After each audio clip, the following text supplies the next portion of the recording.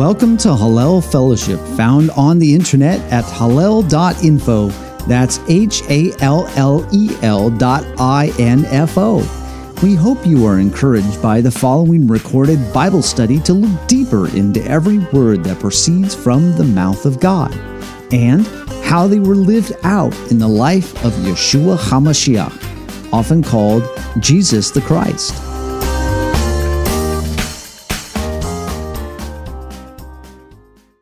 Tzav, Leviticus 6, verse 8 through the end of chapter 8. If you want to go to my spiel, there's a lot of stuff in here. We'll cover a lot of things today, but any comments or questions? Yes, Deborah.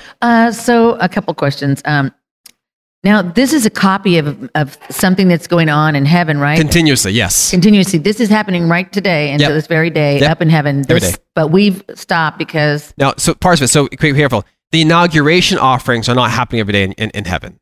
Because that's been done. Messiah is done. The inauguration process, he's been completed that. But the other offerings, because that's our responsibility to lift them up and bring them to him to offer to God. So they as long as we live, as long as we exist and believe in him, we have to continue on the process of the offering. So yes. And then all these lambs, I mean, you're talking about 6 million people plus wives and children sinning. So there was a continuous flow of animals, and all that meat, a lot of it had to be burned up, right? And then the rest had to be burned. They ate it, right? Parts of it are eaten. Depends what kind it is, yes. But a lot of it was burned up and okay. So when you imagine for a moment, we interpret our modern day into scripture, which is not accurate. So be careful what we do interpret our modern day. That's what I was wondering. So for example, I may sin, one day a week or this day or that day. I don't go before God with sin offering every single sin. Oh. I would be there.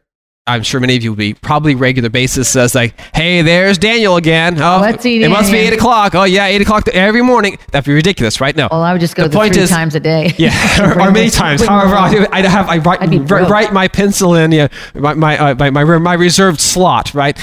It wouldn't work that way. That's not how it works. So the process is you are guilty of a sin. But there's a time frame which that comes due. And all time frames are never a Shabbat. So on a weekly basis, you would not be going before for sin offerings because Shabbat, you will learn later on, has no option for sin offerings for Saturdays. So it's holy days and new moons. So if you wish to attend or go to a holy day, which you're commanded to at least 3 of them per year. Right. If you just wish to attend or a new moon cycle, you have to have your sin offerings taken care of ahead of time or the day before, at some point leading up to that point. So you wouldn't necessarily go every single day, which reality, most of us would be dead broke within a matter of a few weeks. I'd be How many cattle I got this month? I'd be dead. But you were not permitted to attend or go to attend a meeting on any holiday, on any occasion. Shabbat, you wouldn't attend there. You wouldn't attend a Shabbat, but you would attend there for other holidays or new moons. You would not be able to attend unless these details are properly taken care of. Now, mind you, these are sins. Don't confuse sins with purposeful sinning, like we call iniquities. They're not the same thing. So these are sins as just when it was inadvertent, accidentally done, was unaware of it. It was a mistake. Whoops, I missed that one and was unaware I made a mistake and this is what I did. Whoops. That's what these sins are for. The offerings are for. When it comes to, which we'll learn later in a few chapters from now, when it comes to purposeful, I didn't like so-and-so, so I went off and slugged him and I broke his neck. Right. Whatever. Those are purposeful attacks, purposeful sins, you're doing iniquitous or for iniquity or rebelliousness. Those are not covered by these at all. Those are only done once per year, which those are addressed. That's Day of Atonement. That's when the goats are addressed. Right, so you'd be broke otherwise, right? So the purposeful sins don't get addressed here. You can't heal them or fix them in this capacity. They are addressed specifically for Day of Atonement or Yom Kippur. That's for purposeful sins. And we get ourselves confused, the idea of being a sinner versus being I guess to loosely righteous or justified. We get it mixed up in our lives because we think a sinner as someone who is purposefully choosing to live in sin. They actually, hey, I know what's right, I know what's wrong. I'm choosing the wrong way of life by conscious decision. Intellectual, I choose this. That is not covered by these categories. That's covered later on in a couple chapters. I will discuss those particular problems. And they're covered once a year. Now, you as an individual do theoretically have the opportunity to correct your personal willful sin on your own, independent of Yom Kippur. That's on your business to do. We will discuss a man who did that later on today, who said, hey, I've been a sinner for my whole life. I'm changing. I want to swap this. I'm going to do the opposite. Okay, well, now let's deal with how God handles that particular issue. We'll talk about him later on. So there are scenarios which those sins are addressed, but that they're not addressed here in this scenario. This is what we would say as a normal, everyday Christian or believer in God. This is what we would be observing, understanding, or following. Yeah, this is our tasks, our responsibilities. Anne, your hand is up. Yes. I noticed that Moses is the one that's acting as the high priest. Correct. This way. He starts the process. Yep. Okay, because is this the only time that Moses gets to do this? Yep. Okay, and secondly, Abihu and Abihu later on. That's later on, yes. Right. But their sin is not covered by any of these sacrifices, then, no. According to what you said. No, they're not. So I just wonder about their salvation, and I don't know. So in Nadab and Abihu, people debate as far as what they did and how they did it. As far as the strange fire, some argue they were drunk, all these different details and different interpretations as far as why they brought something incorrect before God. And God, his only answer was, the closer you are to me, I'm going to be more stringent upon you, to require more of you. That is his answer as to why he dealt with those two men. So those of us who say, I want to be close to God, be aware what you're asking for. Be aware what you're asking for. He says, you're saying, God, look at my life more scrupulously and more detailed. That's what you're saying. I want God to look at me more closely and see whether there's errors or mistakes and point them out through whatever method he chooses that I can address and fix them. And unfortunately for many of us, that's painful. It's a hard process, but that's what you're doing. So we say, I want to be close to you, God. That's what that means. You're saying, God, I want you to examine me under a microscope for everything I've done and don't do. That's what you're asking for. Because he said, the closer you get to me, I'm going to require more of you. Your minimum level of functionality rises up the closer and closer you get to him. So that was a requirement. That was his answer for Nadab and Abihu. And of course, yes, he also points out, don't come to service drunk. No, don't do any alcohol while you're serving. On your own time, it's not a big deal. When you're coming to before me, no wine, no nothing. You're doing just what I told you to do because you don't want any mistakes made. So it's important to know the differences there. As far as how they are paid for, they paid for it themselves. Their lives were taken. What is the ultimate sacrifice of a mistake? Death. You paid for it. And that was what King David had told to King Solomon. Make sure these individuals are killed while they're alive. Don't let them die of old age. He listed off their names. Because if they die of old age, that means in heaven, they got to pay for it then, for the murders they did. It's better off to pay for your mistakes here in this life than it is before the throne of God. And that was David's point to Solomon. Of course, Solomon then obliged, made that happen. We can discuss whether that was right or wrong. We're discussing the morality of a kill list, but either way, that's what took place. Yes, ma'am. A guy's on death row and he's going to be killed. He's going to be put to death. But at the point of before he dies, if he repents of what he has done, and he still has to be killed, so that when he goes to heaven, now that's taken care of. That's covered, right? You wouldn't have the option if you choose not to repent. Guess what? You got problems. You don't want to go before God, still rebellious. That's not a safe place to be. Paying for your mistakes is part of life. If I stub my toe, I might get an infection. Guess what? I wasn't paying attention to my walk. The payment is the toe hurts. I may even lose my nail. It's a payment for the mistake. So the payment isn't the problem. We're not afraid of the payment. That happens. It's when you're in heaven, what are you paying for then? As Hosea points out, you harm a little one, you're better off you die here now than God get a hold of you after you die of old age. You don't want that process because God does not, as he will read it as later, he also points out to the Pharisees, every idle word you say, you will make a full account for it. No, so is that nothing is mistaken. Statement where Christ said it'd be better if you tied a millstone around his neck.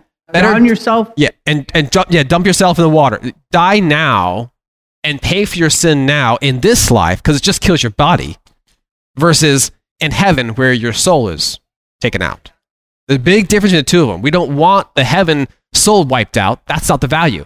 And the common thing my kids talk about, I'm not sure where they got it up from, but the whole philosophy, the crazy idea of you're burning in hell forever. That's ridiculous, because that means you have eternal life. You don't get eternal life even in hell. It's not an eternal life. You just plain die. Your spirit is taken care of. It's done. It's finished. So that's the idea behind it. So as far as the WB, they paid for it their own immediate lives. Now, I can't speak to what their mental state of being was. I wasn't part of that. Wasn't part of the conversation. I have no idea what they repented of. I have no knowledge of that at all. All we have is what our scripture tells us regarding them. Any comments or questions before I go through this? All right. Well, the idea, your question, your point is right, Deborah. A knowledge of scripture, a basic fundamental understanding of who God is. You're still accountable, even now. Right, and not to say that God isn't merciful. Quite the opposite. He's very merciful. He's very forgiving. Even Jonah pointed out. Jonah says, "Hey, God, these people are awful human beings, and I know you're going to sit there and forgive them." He said, yeah, what's that to you? That's not your problem, Jonah. It's mine. I deal with that, not you. They're my kids. Yeah, the works came late. Right. The same principle that every child is God's child. Which one of your children would say, you know what? No, I'm not going to forgive you. I mean, come on. What parent? What kind of parent are you? Our heart. Okay. Not trying to put words in your mouth, but your love for your child is fairly strong. That's the intent. You love your kids, and your desire is them to succeed. Not your goal isn't to make them fail or rejoice in their failures. Your goal is to rejoice in their successes. So we have all these details of being a parent, and God is our parent. Okay, we'll go through this relatively quickly because I want to hit the New Testament on certain topics here and get through this regarding our Torah portion today. Some of the stuff is pretty obvious, pretty straightforward, nothing terribly shocking here. Chapter 6 and 7 cover the offerings discussed, chapter 1, 2, 3, and 4, and 5. They also cover a few details of the Sham offering as far as how they're done, because the first 5 chapters of Leviticus tells the individual person, that's you and I, what we're supposed to do, what offerings to bring. Chapter 6 and 7, part of 8, tell the priests, what do you do with them? So they brought an animal. He says, yeah, should I pet it? What do I do with the thing? No, how to kill it, what you put the process is, and what it's for. And there are certain details to pay attention to. Number one of the details is when you bring a grain offering, a meal offering, the person bringing it, they're the ones who come and bring a peace offering. They're the ones who bring it to and go into the temple, not in the holy section, but in the temple. So you get to actually manually put it on the altar, all the details you are part of. So when you bring an offering, you're the one bringing it. Yeah, the priest puts the light on it and burns it, but you're the one who actually is bringing it. That's not the case for every offering, but certain ones you get to walk into, hence you better be relatively clean. The sin offerings are covered, that kind of thing. You take care of it before you walk in. You don't get to walk in otherwise. Those things, and you're the one who brings them forward for God, and of course the priest then burns them up. So you have the opportunity to see the inside of the tabernacle, not the holy section, not where the special components are, but you see the altar, you see a few of the details, the tables, things of that nature that are out there. That is for you to observe. You get to see how the process works. So it's kind of a show and tell to some degree what Moses is doing with the Aaron and his sons. He's physically doing it, so they get to physically see how they do it. Mind you, because how many of us do really well when showing us versus verbally telling us?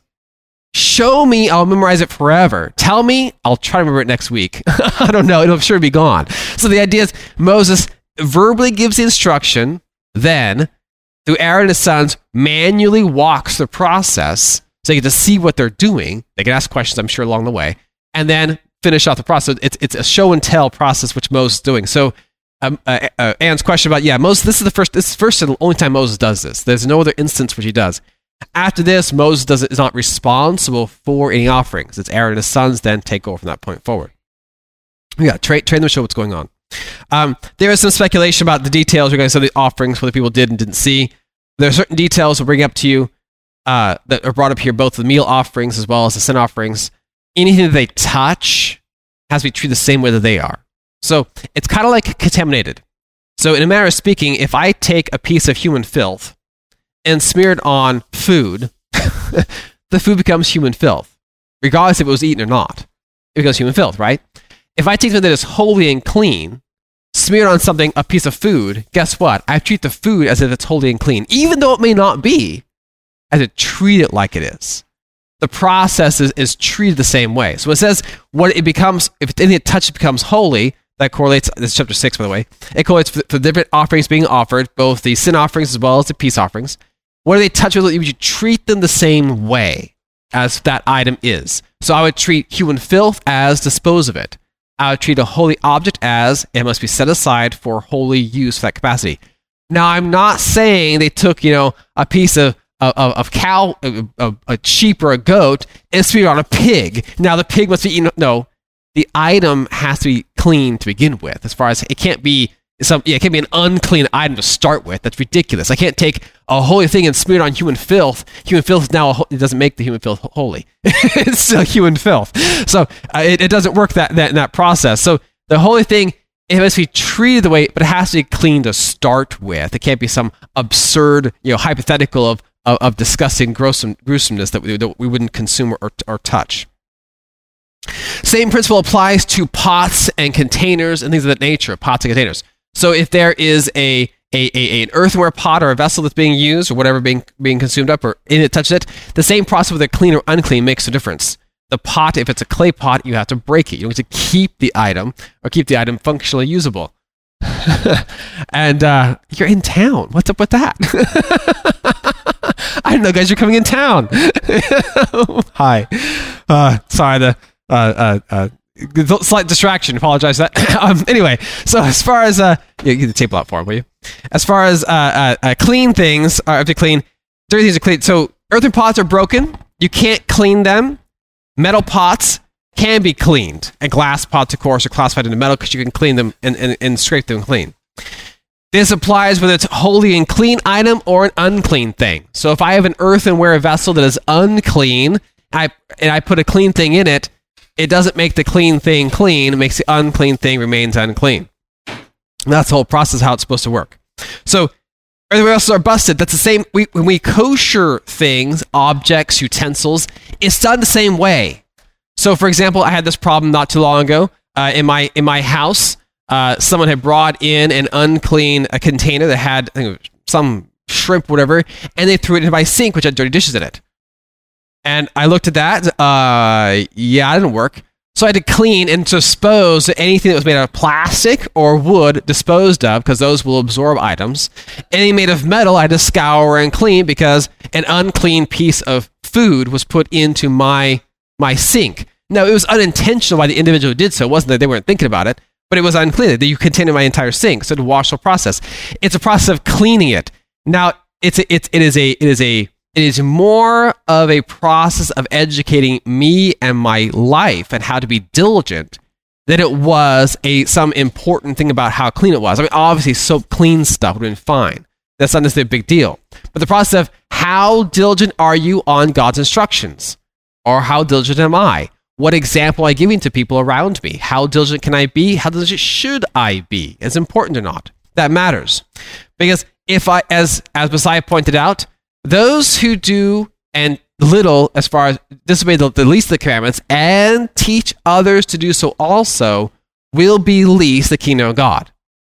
I don't want to be in that category of disobeying even the littlest of commandments and teaching others to do so as well.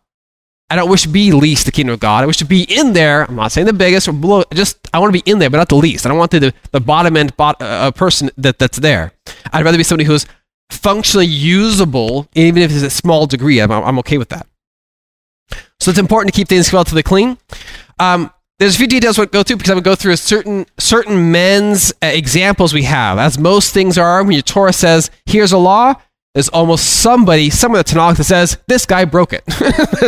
there's pretty consistent say, here's a law, and so-and-so broke it, and this is what happened to so-and-so. And that's very helpful for our education, to see how God thinks, and how he functions, and why he does stuff. So in this instance, we're going to have a little bit about this. In chapter 7, it goes through a particular offering. The offering which we drag your attention to, this offering, it's Tzad Shalomim. So this is the offering for thanksgiving and peace. So this offering is done by command once a year at Shavuot. Shavuot, we offer. Shavuot is an offering that's given. It's the conclusion of the days of counting the Omer. So the Omer counting starts sometime during Passover week, wherever it was, and then it continues on counting for the 50 days. And the 50th day is Shavuot. This year it lands on Sunday, June 5th. Thank you. Sunday, June 5th this year. As for this particular year. So that's Shavuot.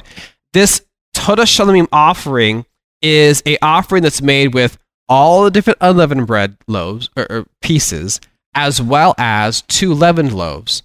And it is served, must be consumed on the same day it's offered. Now, other peace offerings aren't done that way. Now, to give you a general idea of what peace offerings are for compared to other offerings, each offering has its function. All right, they're not the same thing. We don't think, oh, well, all the offerings are God. Well, they have purpose behind each of them.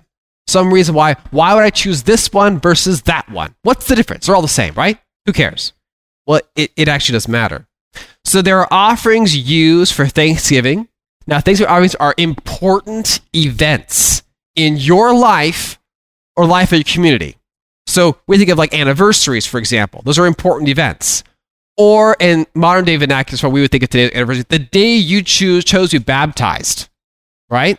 That's an important event in your life. You chose to change your way, change your path. That's an important event for you. So that would be a classified as a Shalomim Thanksgiving, a Torah Shalomim, a bigger, grander type of offering you give on those particular days as an annual anniversary or as an occasional anniversary. You would remember those events. Some offerings are used for honoring God and restoring peace between you and Him. So there are instances which you, let's say, hypothetically speaking, you said, God, forget you. I'll walk my own path. Do your own thing. I realize, God, I was stupid. I'm turning around and come back to you. Now, you have to deal with all those issues you failed, the sins, transgression, iniquities, all those things. But also, God, how do we have a good relationship again to where I can trust you and you can trust me again? That's a general peace offering we use for that application. Of God, we're going to have peace with each other. My past, it's done. I'm not going to go back there. We're going to we rectified that. Now we're at peace with one another and we're content. That's what peace offering will be used for. And yes, guess what? We go through those things in life. We all do things foolishly. Yes, Rose. Daniel, can we bring this up to today? We don't bring cakes and meat and you blood. Do. Not in food form. You bring other things today. Okay, but we're heading that direction. What I'd like you to bring out is what we bring today, and that is our deep repentance and our prayer. Yes. So in both Hosea as well as the book of Hebrews, this instructs us offerings of physical animals isn't actually what we use today. We use offerings of our words and our actions. Those are the 2 component offerings, which we call offerings today. They are offerings in the form of what you do, what you don't do, as well as what you say, what you don't say. So you may say things of praising of God in a particular amongst people. You are, hey, this is what I did in my life, X, Y, Z, fill it out. This is what I did to fix it, X, Y, or ABC to fix it. And this is how God has blessed me, or this is how God has worked with me and taught me what I did right or wrong. That is an offering. Another offering option. So because, hey, God is awesome. He did this great thing in my life. He changed the circumstance, whatever it may be. And I want to praise God for him and just whatever, singing, whatever, dancing, discussing, talking, praising God. That's a different type of offering. So these are offerings which Christianity or believers in God do all the time. You bring it up to God. Now, in an offering that's made shallowly, which Messiah discusses, is not accepted. A shallow offering, well, God's great, He's wonderful, I did all these great things in my life, and that's on Saturday. Then tomorrow comes. Who needs God? Who needs God all week long? Who needs God? That tells you that the individual, not that you would know or I would know, but God knows, individual, the praising offering he gave or she gave on a Shabbat or a Saturday or any other day of the week, who cares what day it is, he gave an offering, has no depth to it. There's no change of actual heart or person. they are a shallow individual. And Hosea chapter 6 discussed that precisely of how shallow people actually are. And that shallowness, which Messiah addressed later on, says, this is worthless to God. The offering is not of value. The words coming out of your mouth are empty words. They're garbage. Shut up and sit down. You're not worth listening to. That's the process of what Messiah discusses to the Pharisees. He tells them, hey, back off. You guys, what you're saying is garbage. What you're doing, that's Matthew chapter 9. Yes, Deborah. So, for example, I'm just thinking what you were saying. The other day I was listening to this godly teaching and I was, oh my God, Lord. And I was pulling up in the parking lot and I was getting ready out of the car and something happened and I just, I was going to say something about this person driving or doing whatever. And I was like, out of my mouth, I said, oh, you know what? Here you are worshiping God, praising God. And then all of a sudden this incident happens in the parking lot. Is that what you're saying? Like, and I was going to run out. There's no real depth to the heart behind it. Right? Is that what you're saying? Slit his throat. Yeah, the same process. Yeah, that's the error. That's the fault. That's the weakness. That happened this week. Yeah, you're better off not even praising God if that's what you're going to do. Because what happens, now granted, more specifically, these offerings are done in a public format. They're really designed for a public format. So they would come to the offering, they'd be offering to the temple. So the offering would be amongst people who could hear you and say, God, or God's great, God's wonderful. That's why I use the example of Shabbat here at services or wherever you go. You offer a God's great, God's wonderful, He's lovely, He did all these great things. You walk out the door in your car and go curse out the guy who cut you off in the free. Right, that's exactly what I'm saying. Yeah. That's not right. That's not, there's no depth to the true so everything you repentance. Did was it was wasted. It was empty, right? Okay. That's what we're referring to specifically. So that's the type of scenario. So it's the shallowness. And granted, we're all guilty of it. I do it. You do it. We've done it. Right? We realize it's out of sight, out of mind. I was here praising, loving God, and then I'm out in the world. I forget. It's Tuesday. I'm going to work. It's a Tuesday. I'll do this God on Saturday. I got a couple more days to work. You're not thinking. Your mindset has escaped where it once was. So the offering you gave has no real depth behind it. There's no realness there. So I wasn't going to go here yet. I'm going to go here right now just to help clarify this issue. Let's go to Hosea 6. Because this Hosea 6. He addressed this consistent problem. I can find Hosea. It's a relatively small book. There he is. Oh, missed him. Hold on a minute. Found Hosea again. Hosea chapter 6, next to Daniel. So find the book of Daniel, go at next book over is Hosea. So Hosea chapter 6, now I'm going to read the whole chapter here, but to be fair, we're jumping in the middle of a long discussion. Hosea is pointing out that you as individual Israelites or people of God are having this consistent shallow problem. There's no real depth to your love or repentance or anything regarding you. So here's Hosea chapter 6. Hosea 6, now this, remember, the first 3 verses, Hosea is quoting not himself, quoting the words he hears from the audience around him in Israel. So these are their words. They're saying he's mocking or satirically reciting them as this starts out. So Hosea 6, chapter 6, verse 1. Come, let us return to the Lord, for he has torn, but he will heal us. He has stricken, but he will bind us up. After 2 days, he will revive us. And the 3rd day, he will rise us up, that we may live in his sight. Let us pursue the knowledge of the Lord. He is going forth, is established as the morning. He will come to us like the rain, like the latter rain, the former rain, up to the earth. Pause. Those first 3 verses is not true. Those verses are what the people are saying about God. Hosea then replies to them in verse 4. O Ephraim, what shall I do to you? O Judah, what shall I do to you? For your faithfulness is like a morning cloud, and like the early dew it goes away. Therefore I have hewn them out by the prophets. I have slain them by the words of my mouth, and your judgments are like the light that goes forth. For I desire mercy, not sacrifice, and the knowledge of God more than burnt offerings. But like men they transgress the covenant. There they deal treacherously with me. Gilead's a city of evildoers and defiled with blood, as bandits or robbers lie in wait for a man. So the company of priests murder on the way to Shechem. Surely they commit lewdness. I have seen a horrible thing in the house of Israel. There is a harlotry of Ephraim. Israel is defiled. Also, Judah, a harvest is appointed for you too, when I return the captives of my people.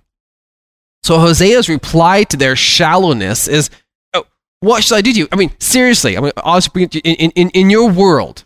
Put yourself in their shoes. You're enjoying your life of lewdness and disgusting, grotesque behavior. It's like, oh man, life's tough. Well, I'll go serve God for a couple of days. Yeah, by third day we'll all be good again. How shallow is that? A couple of days, God will fix this, and my third day, well, he'll be right. Well, life will be great. Well, I'll be happy. That's their attitude toward our God. And Hosea points out, you're disgusting. Your righteousness is like a morning cloud. It's here and then poof, suddenly it goes away. Your repentance has no depth to it. Here's a serious problem, a weakness within inside of us. We're all guilty. It happens. That's humanity. We do this type of thing. So that's Hosea's point is. Now I'm saying this because Hosea his entire book is dedicated to their unfaithful, unwilling to be persistent in their life and following of God. His entire book's focused on that topic alone. The backsliding, the continuous, oh, I'll follow you, God, for show, and now you're not looking? Okay, and you run off and do something else. His whole book is focused on that topic. So when he talks about this is the middle of his book discussing this. This is how you guys look at God, and it's a failure on your way of how God should be perceived by all men. Now, this section here is quoted, Hosea 6 is quoted by Messiah in Matthew 9. He talks about this, he addressed this particularly. Let's go there real quick to understand what Messiah's point was when he said it. So Matthew 9, now he gives him a brief reference because all the Pharisees knew what he was talking about when he's discussing this. So Matthew chapter 9, going down to verse, let's see here, cross over. We'll start in verse 9. So Matthew 9, verse 9 through 13.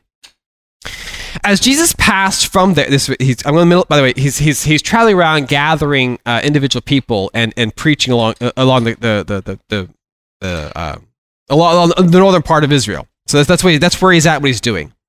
Then Jesus passed from there. He saw a man named Matthew sitting at the tax office and said to him, "Follow me." He rose up and followed him. And it was so, as Jesus sat at the table in the house, that behold, many tax collectors and sinners came and sat down with him and his disciples. And when the Pharisees saw it, they said to his disciples, "Why does your teacher eat with tax collectors and sinners?" But when Jesus heard that, he said to them, "Those who are well have no need of a physician, but those who are sick. But go and learn what this means. I desire mercy and not sacrifice. For I did not come to call the just, but the sinners toward repentance." So Messiah's point out to the Pharisees, hey, go reread Hosea 6. Go reread what Hosea was telling you. That was the reference. It's Hosea's book. Go reread this. Go learn what that means. Well, what does it mean? Well, Hosea 6 was, your righteousness is so worthlessly shallow, it's better off non-existent. That's what Hosea's whole book's about. So what's he telling the Pharisees? Your righteous Pharisees is so shallow and worthless, you might as well not even exist in it. It's for show. Now, this is an interesting problem, interesting scenario. We're discussing a little more depth regarding this topic. I'll get to that. My notes here. Write a few things out to you in it shortly. So we have a greater explanation here as far as there's additional information here in this example. So we have this situation, which I'm going to bring in this hypothetical. This real life example. Aaron, Moses' brother, right? Now Aaron was decided or selected by God, the high priest, right? And he and his sons. Now there's a problem with Aaron, though, isn't there? What's Aaron's biggest failure leading up to this point? Mind you, I'll give you a hint. There was the golden calf. All right? And that was a huge, huge failure, right? Yeah. And Aaron was afraid, and Moses later on, Moses had to plead for God to please spare Aaron's life. Now, why would God select Aaron, who facilitated this massive failure, say, you're going to be the high priest? You're in charge of all of this. That's a strange selection. We're going to learn more about this. Before we go there, I'm giving you examples of individuals that theoretically God should say, get rid of this person. They're terrible. Find somebody better. But he didn't. The next one I'm bringing up to you, which is a man which I don't care for at all, but his story is important. Go to 2 Kings 21. I'm giving an example of these two individuals on purpose because I can give you an idea of what's going on and why because we'll explain. Messiah explains it later. 2 Kings, if I can find 2 Kings. Such a big book. Okay, so 2 Kings chapter 21. Now this is repeated in 2 Chronicles 33, which we're going to read both of them. 2 Kings chapter 21. Another man who also is repulsive. 2 Kings 21, starting in verse 1. Manasseh was 12 years old when he became king, and he reigned for 55 years in Jerusalem. So the name was Hephzibah. Terrible, butchered her name, apologize for her. And he did evil in the sight of the Lord according to the abominations of the nations whom the Lord had cast out before the children of Israel. He rebuilt the high places which Hezekiah his father had destroyed. He raised up altars for Baal and made a wooden image as Ahab the king of Israel had done. And he worshipped all the hosts of heaven and served them. He also built altars in the house of the Lord, of which the Lord had said, in Jerusalem I put my name. He built altars for all the hosts of heaven in the 2 courts of the house of the Lord. He also made his son pass through the fire, practiced soothsaying, used witchcraft, consulted spirits and mediums. He did much evil in the sight of the Lord to provoke him toward anger. He even set a carved image of Asherah that he had made in the house of which the Lord said to David and to Solomon his son, this house and in Jerusalem which I have chosen out of all the tribes of Israel, I'll put my name forever. And I will not make the feet of Israel wander any more from the land of which I gave their fathers. Only if they are careful to do according to all I commanded them and according to all the law that my servant Moses commanded them. But they paid no attention. And Manasseh seduced them to do more evil than the nations whom the Lord had destroyed before the children of Israel. The Lord spoke by his servant the prophet, saying, because Manasseh, king of Judah, has done these abominations, he has acted more wickedly than all the Amorites who were before him, and has also made Judah sin with idols. Therefore, thus says the Lord God of Israel, behold, I am bringing such calamity upon Jerusalem and upon Judah that whoever hears of it, both his ears will tingle. I will stretch over Jerusalem the measuring line of Samaria and the plumb line of the house of Ahab. I will wipe Jerusalem as one wipes a dish, wiping it and turning it upside down. So I will forsake the remnant of my inheritance and deliver them into the hand of their enemies, and they shall become victims of plunder to their enemies, because they have done evil in my sight, have provoked me to anger since the day their fathers came out of Egypt, even to this day. Moreover, Manasseh shed very much innocent blood, till he filled Jerusalem from one end to the other, besides his sin with which he made Judah sin, in doing evil in the sight of the Lord. That's a pretty bad guy, right? They don't get much worse.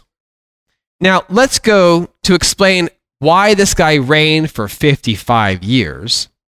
Go to 2 Chronicles. Why didn't God just kill him? Get rid of him. Get rid of this guy. He's terrible. Yeah, there's good and bad people, but he's awful. He's like his modern day version of Hitler. He's a terrible human being, right? 2 Chronicles explains, 2 Chronicles chapter 33 explains why this happened. So 2 Chronicles 33 is the same story. I'm not going to read the whole thing. It's the same story. 33. So 2 Chronicles 3:3. It goes the whole thing. It restates the same thing we just read in 2 Kings. However, this has other details as to what God did with Manasseh. So we're dropped down to verse 10 of 2 33, verse 10. The Lord spoke to Manasseh, his people, but they would not listen. Therefore the Lord brought upon them the captains of the army, the king of Assyria, who then took Manasseh with hooks, bound him with bronze fetters, and carried him off to Babylon. Now when he was in affliction, he implored the Lord his God, humbled himself greatly before the God of his fathers. He prayed to him, and he received his entreaty. He heard his supplication, and brought him back to Jerusalem, into his kingdom. Then Manasseh knew that the Lord was God. After this, he built a wall outside the city of David, on the west side of Gihon, in the valley as far as the entrance of the fish gate, and enclosed Ophel. He raised it to a very great height. He put military captains in all the fortified cities of Judah. He took away the foreign gods and the idol from the house of the Lord, and all the altars that he had built in the mountain of the house of the Lord and in Jerusalem, and he cast them out of the city. He also repaired the altar of the Lord, sacrificed peace offerings and thanksgiving offerings on it, and commanded Judah to serve the Lord God of Israel. Nevertheless, the people still sacrifice the high places, but to the Lord their God. So this is strange. You have this man that is corrupt, evil, and butcherous. Instead of God taking him out, like we all say, just get rid of him. Just get rid of the guy. He's not worth keeping. Instead of taking him out, God takes him, arrests him. The man has a massive about-face turn of his heart. And God says, I hear you, I believe you, and brings him all the way back to Jerusalem to re-establish a foundation in God. You're using the most corrupt individual you got to turn him around to make him something that is phenomenally great. That's a strange scenario. It's like, what? What? Who would do this? Who would go through this? Why wouldn't God just get rid of him? He did such awful things. What about all those people he murdered? What about him? Who would believe it? who would believe Manasseh? You wouldn't believe it normally, but then you look at what he does.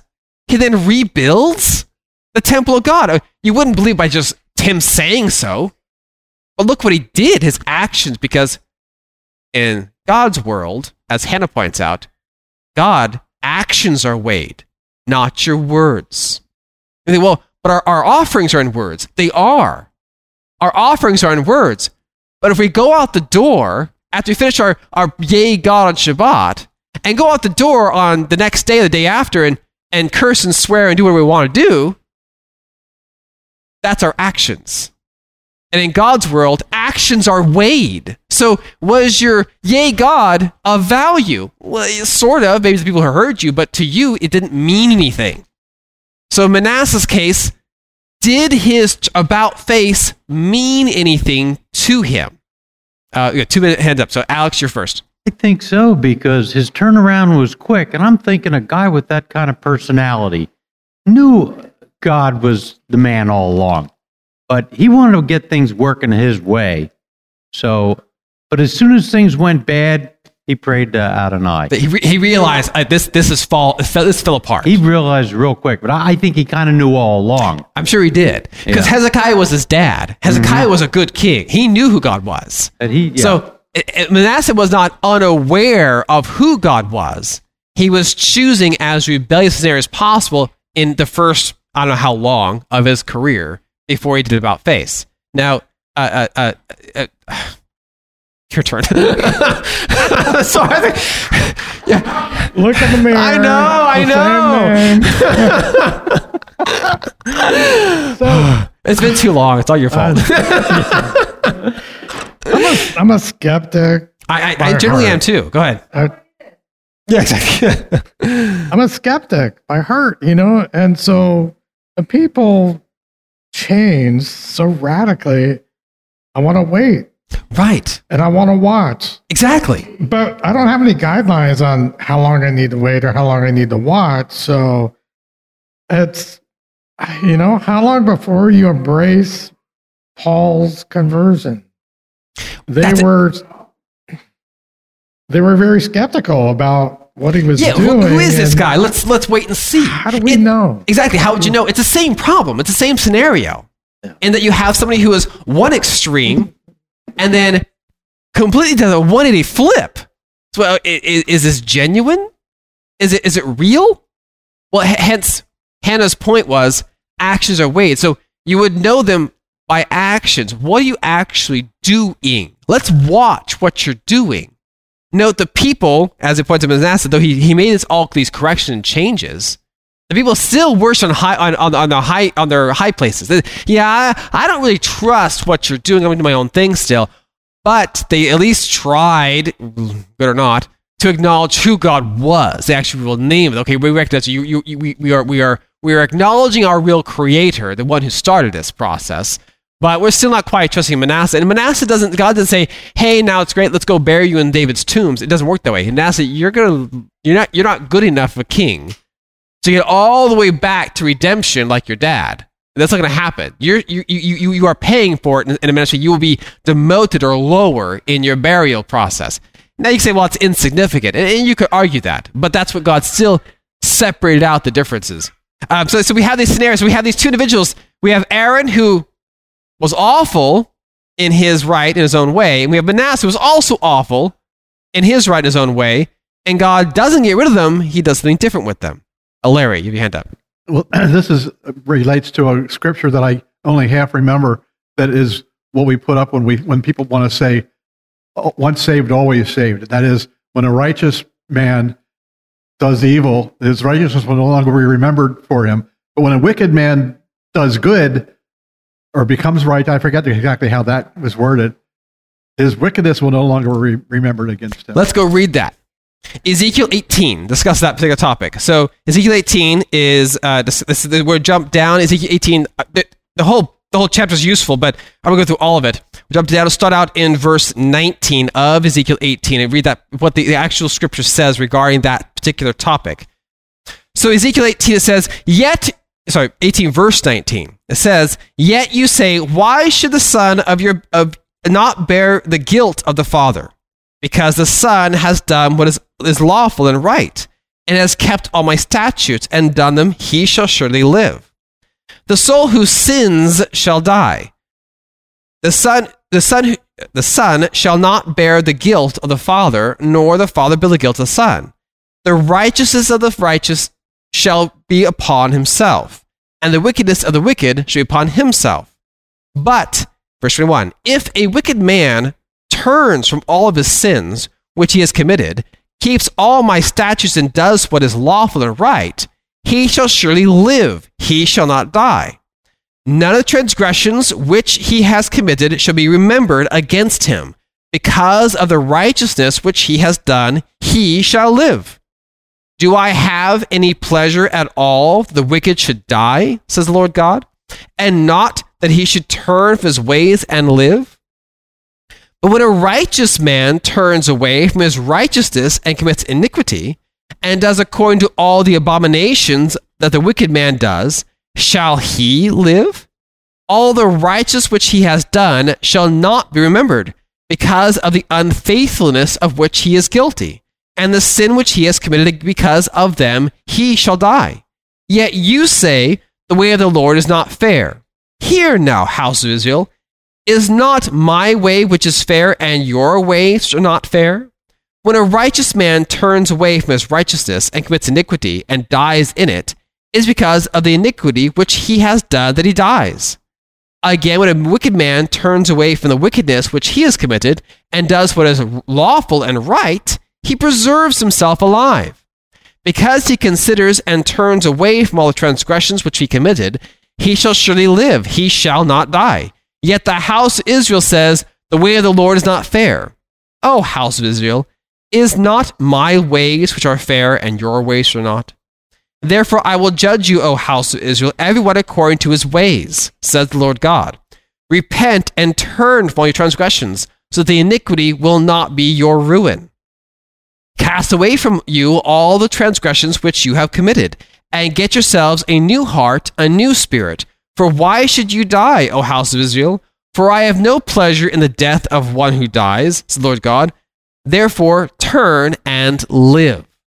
So his explanation here in Ezekiel 18 discusses this exact scenario. We have Manasseh, who was a wicked, evil man. He turned, and God said, okay, you get to keep living. We'll continue on. You will continue on your reign as king. Now, we also have the scenario of Aaron. Now, Aaron committed an awful crime. He made all of the house of Israel sin and resulted in thousands of dead people, right? Because of the golden calf. And God still says, Aaron, I'm going to choose you as the high priest, the most important role in this scenario. Let's find out what Messiah says regarding why God would do that. Let's go to Luke chapter 7. Discusses an example as what the reason God does this and what the value of it is. So Luke chapter 7, Messiah explains, starting out in verse, let's see here, 36. I got wrong. Oh, there it is. Yeah. Luke 7, verse 36, Messiah that explains why this is so important, why God uses this particular method to succeed. So Luke 7, verse 36, it says, one of the Pharisees asked him to eat with them. He went to the Pharisee's house and sat down to eat. Behold, a woman in the city who was a sinner, when she knew that Jesus sat at the table in the Pharisee's house, brought in an alabaster flask of fragrant oil, and stood at his feet behind him weeping, and she began washing his feet with her tears, and wiped them with the hair of her head. And she kissed his feet and anointed them with fragrant oil. Now the Pharisee who had invited him saw this. He spoke to himself, saying, this man, if he were a prophet, he would know what kind of woman this was who was touching him. She's a sinner. Jesus then answered and said to him, Simon, I have something to say to you. As a teacher, say it. There was a certain creditor who had 2 debtors. One owed 500 denarii, the other 50. When they had nothing with which to repay, he freely forgave both of them. Tell me, which of them will love the master more? Simon answered and said, well, I suppose the one whom he forgave more. He said to him, you have rightly judged. He then turned to the woman and said to Simon, do you see this woman? I entered your house. You gave me no water for my feet. She has washed my feet with her tears and wiped them with the hair of her head. You gave me no kiss. This woman has not ceased to kiss my feet since the time which I came in. You did not anoint my head with oil. This woman has anointed my feet with fragrant oil. Therefore I say to you, her sins, which are many, are forgiven. For she loved much, but to whom little is forgiven, the same loves little. He said to her, your sins are forgiven. Those who sat at the table with him began to say to themselves, who is this who can even forgive sins? He said to the woman, your faith has saved you. Go in peace. So, what does this lesson teach us? How profound is Aaron? The fact that he committed a sin so grievous that resulted in thousands of Israelite deaths, yet he's forgiven. That is a profound forgiveness. How strong of a faith would that result in Aaron himself? The more you're forgiven, the more you love the one who forgave you, right? So the more that Aaron should have died, he should have been the first one slaughtered. He wasn't. He was forgiven. So then it's the same principle of a convert is more zealous to God than one who was born into a given faith. They have a more profound attachment. So one who's forgiven has a more profound attachment to their God. The greater your forgiveness is given to you, the more grateful you are for the forgiveness. In Manasseh's case, the same principle applies. He was even worse than Aaron in many ways. Yet he was forgiven in a grander scale, and therefore he was more useful and more, as was pointed out, trustworthy to examine what is he? Is this real? Is this true? And he was. It was profound change. The Apostle Paul, same scenario. He was forgiven a great murderous legacy. That forgiveness made him a more trustworthy and valuable tool. So the greater which you are forgiven, the more profound effect it has on the individual who was forgiven. Therefore, to be a more useful person to God. So in Aaron's case, he should have died for what he did. But God said, no, I'm going to forgive you for this. Though you know death is warranted.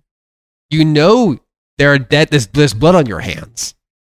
I'm going to allow you to be the most important character in the entire scheme of the priesthood. Yes, Alex. To the superficial verses, that's depth. Right. That's real depth. Yeah, it is. As opposed to way back. As opposed to shallow. Shallow. It's not a shallow thing, because Aaron, I don't believe, now, he doesn't write about it, obviously, but I don't believe he was a shallow, killed a few people, that's all right. That's not the kind of person I believe Aaron was. And we'll learn more about him as he goes through his process of learning. Now, he's an old man now at this point in his life, but we'll learn more about him as he goes through. He has a lot of history to look upon. And Manasseh does not appear to be shallow either. Now, he said it doesn't appear to be. And it is for us what he was doing and trying to encourage the people to change their ways. So these are important components that Messiah explains why they're so valuable. The forgiveness component is such a huge portion of what he does, that it changes the person's walk. Does that make sense? Yes, Anne, your hand's up. There's a scripture that says, "Our light affliction." Well, if you had hooks put on you and driven into captivity, and who knows how long he was there. Don't know how many years. And they didn't put him to death, and he was the king. Right. I mean, I think Manasseh learned a lot of lessons along the way, along the road to, was it Babylon? He was gone. Right, to Babylon, correct. Right. And so we don't like our affliction. We definitely say, "Oh, please get me out of it. I don't want this pain. Yeah, get this over with." I don't deserve this pain." But well, it meant something here in the end here. So it changed him. He brought about the change of the nation as well. And I think Aaron didn't like his affliction, watching all those dead people being slaughtered because of his actions. Right. So that was probably a profound effect on him too. At the same principle, you're seeing that I'm responsible for all this destruction and death, and God doesn't punish me for it in a direct fashion. It's a profound. It changes the heart, in the depth of the person, which Hosea was getting at. Messiah pointed out the Pharisees. You have no depth. There's no depth to you. You're shallow. The sinner tax collectors I'm having dinner with, because they actually have depth to them. They truly need help, and they care for it. They're desiring it. The Pharisees were setting off and looking at it from a distance. They are desiring it. You have two hands up. Rose hands up, and then Alex again. Go ahead, Rose. Are we wrong to question God and his motives? The reason I ask is because my daughter, who I'm trying to work with and pray for and help, seems to be a little angry at God because of all the things that are going on in the world. And I tried to tell her, honey, you have to open your Bible and read it. Yeah, it's supposed to happen. It's all written. It's already written down. God already said what was going to happen. So you just have to not take heart and not be fearful and not be angry at God, because he warned us. I mean, it's like me saying to somebody, you're going to trip in that hole, and they don't pay attention and they go in there anyway. And they're mad at you for not stopping it. And they're mad at you, because you didn't stop it. You didn't prevent the hole. And so this is what I try to explain to her. God has already set in motion everything that's going to happen. You just have to read it and don't worry about it. Have peace in the fact that you're not over there and it's not happening to you. Well, it is that I can't see the question God you have as far as that commentary. It's the nature of what a human does, as far as, because we question God. Are you listening to me? Are you seeing this? Are you doing something about it? The reality is he's always doing something about it. It is almost never in the fashion we imagine it to be fixed by. Right? We never. With Daniel's point out, when he brought out with the idea of Apostle Paul, no one imagined. I'm sure Stephen never would have imagined God would change Paul in that fashion. It's totally beyond his comprehension. But God did. The tool God used, the method he uses, is almost never the way we imagine it to be used because he's not us. I mentioned before, Manasseh, I'd have killed off by the first week. Yeah, give it him. I have no patience for mass murderers. I just don't. I don't have patience for it. And I'm not God. Because if I was God, there probably wouldn't be many people alive in the whole world. Because I have no patience for it. So it's a good thing I'm not God. And Apostle Paul wanted to act like God, as Daniel had pointed out with Apostle Paul and his issues with the killing people. I'm doing it on God's behalf. Well, good thing he wasn't God, because it wouldn't turn out so well. Yes, Alex. Yeah, I think Yeshua physically touching people was another point of the depth. While the Pharisees or whoever or distance, right. They're at a distance. He's there. Are you with me? In amongst them, right? And that's our call too. Mm-hmm. Are you really with me? You looking at me, or are you talking at me about? Right. Sorry, you've got these problems. I feel for you. Right. Which doesn't help. No, it doesn't. That's the old James thing. Oh, you're hungry. Well, pray. Go off and be filled without getting enough food. What good is that? Again, in James's point, where you got that issue, the person's faith has no depth. So your actions have no depth, and James' point, if your faith has because no action behind it, your faith has no depth then either. You could have shallow action just as much as you could have shallow faith. They both can be equally shallow. So the goal is the depth is what matters to it. Make sense? One last question. We got to get a conclusion. We're over time. Go ahead, Larry. Isaiah 55:8 explains it pretty succinctly. Isaiah 55:8. For my thoughts are not your thoughts, nor are your ways my ways. Right. He doesn't act the way we imagine him to act. Now, I am very, very grateful, because if it wasn't for things like Ezekiel 18, it would be an awful world to live in. Just knowing that God would hold my sons accountable for my mistakes or me accountable for their mistakes. That's not fair. I'm my own person. I don't want to be held to somebody else's errors. So God doesn't think the way we do, and that's a good thing. That's a really good thing. So we're out of time. Any questions? We'll conclude this here. Otherwise, hope this made sense to you. So when we do offerings, our offerings are legit offerings. They come out of our mouths, our actions, and our words. The depth behind them is what makes them a legitimate, valuable offering, or an utter waste of your hot air coming out of your head. So it's up to you whether offerings are good. As Hebrews pointed out, our Messiah, our high priest, he has to have offerings daily given to God. And guess where they come from? You and I. What comes out of our mouths? What comes out of our actions? Not weekly, not holy day only, but daily. It's every day an offering's brought up from you. What's it made of? What's it consist of? What value is it? Is there depth behind it, or is it empty? An empty shell? Because it's not Saturday. It's Tuesday. I'm going to work. Is that what it is? We need to find out. And I can't speak to you, you can't speak to me, but we have to figure out inside of ourselves, what is our offering to God that Messiah gets to lift up on my behalf? Because, mind you, we lean sort of loosely, our hands on our offering and confess whatever it is. So it is us that he's presenting to God. That's an important presentation. What do you look like? How deep are we? Yes, Ann.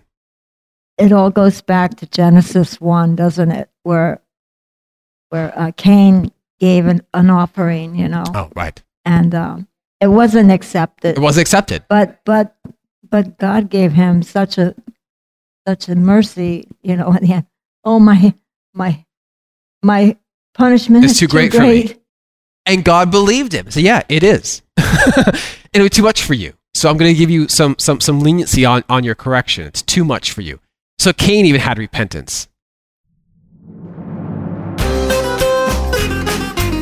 You've been listening to a discussion at Hallel Fellowship. If you would like to hear more discussions, or if you have any questions, visit the website at hallel.info. That's HALLEL.info.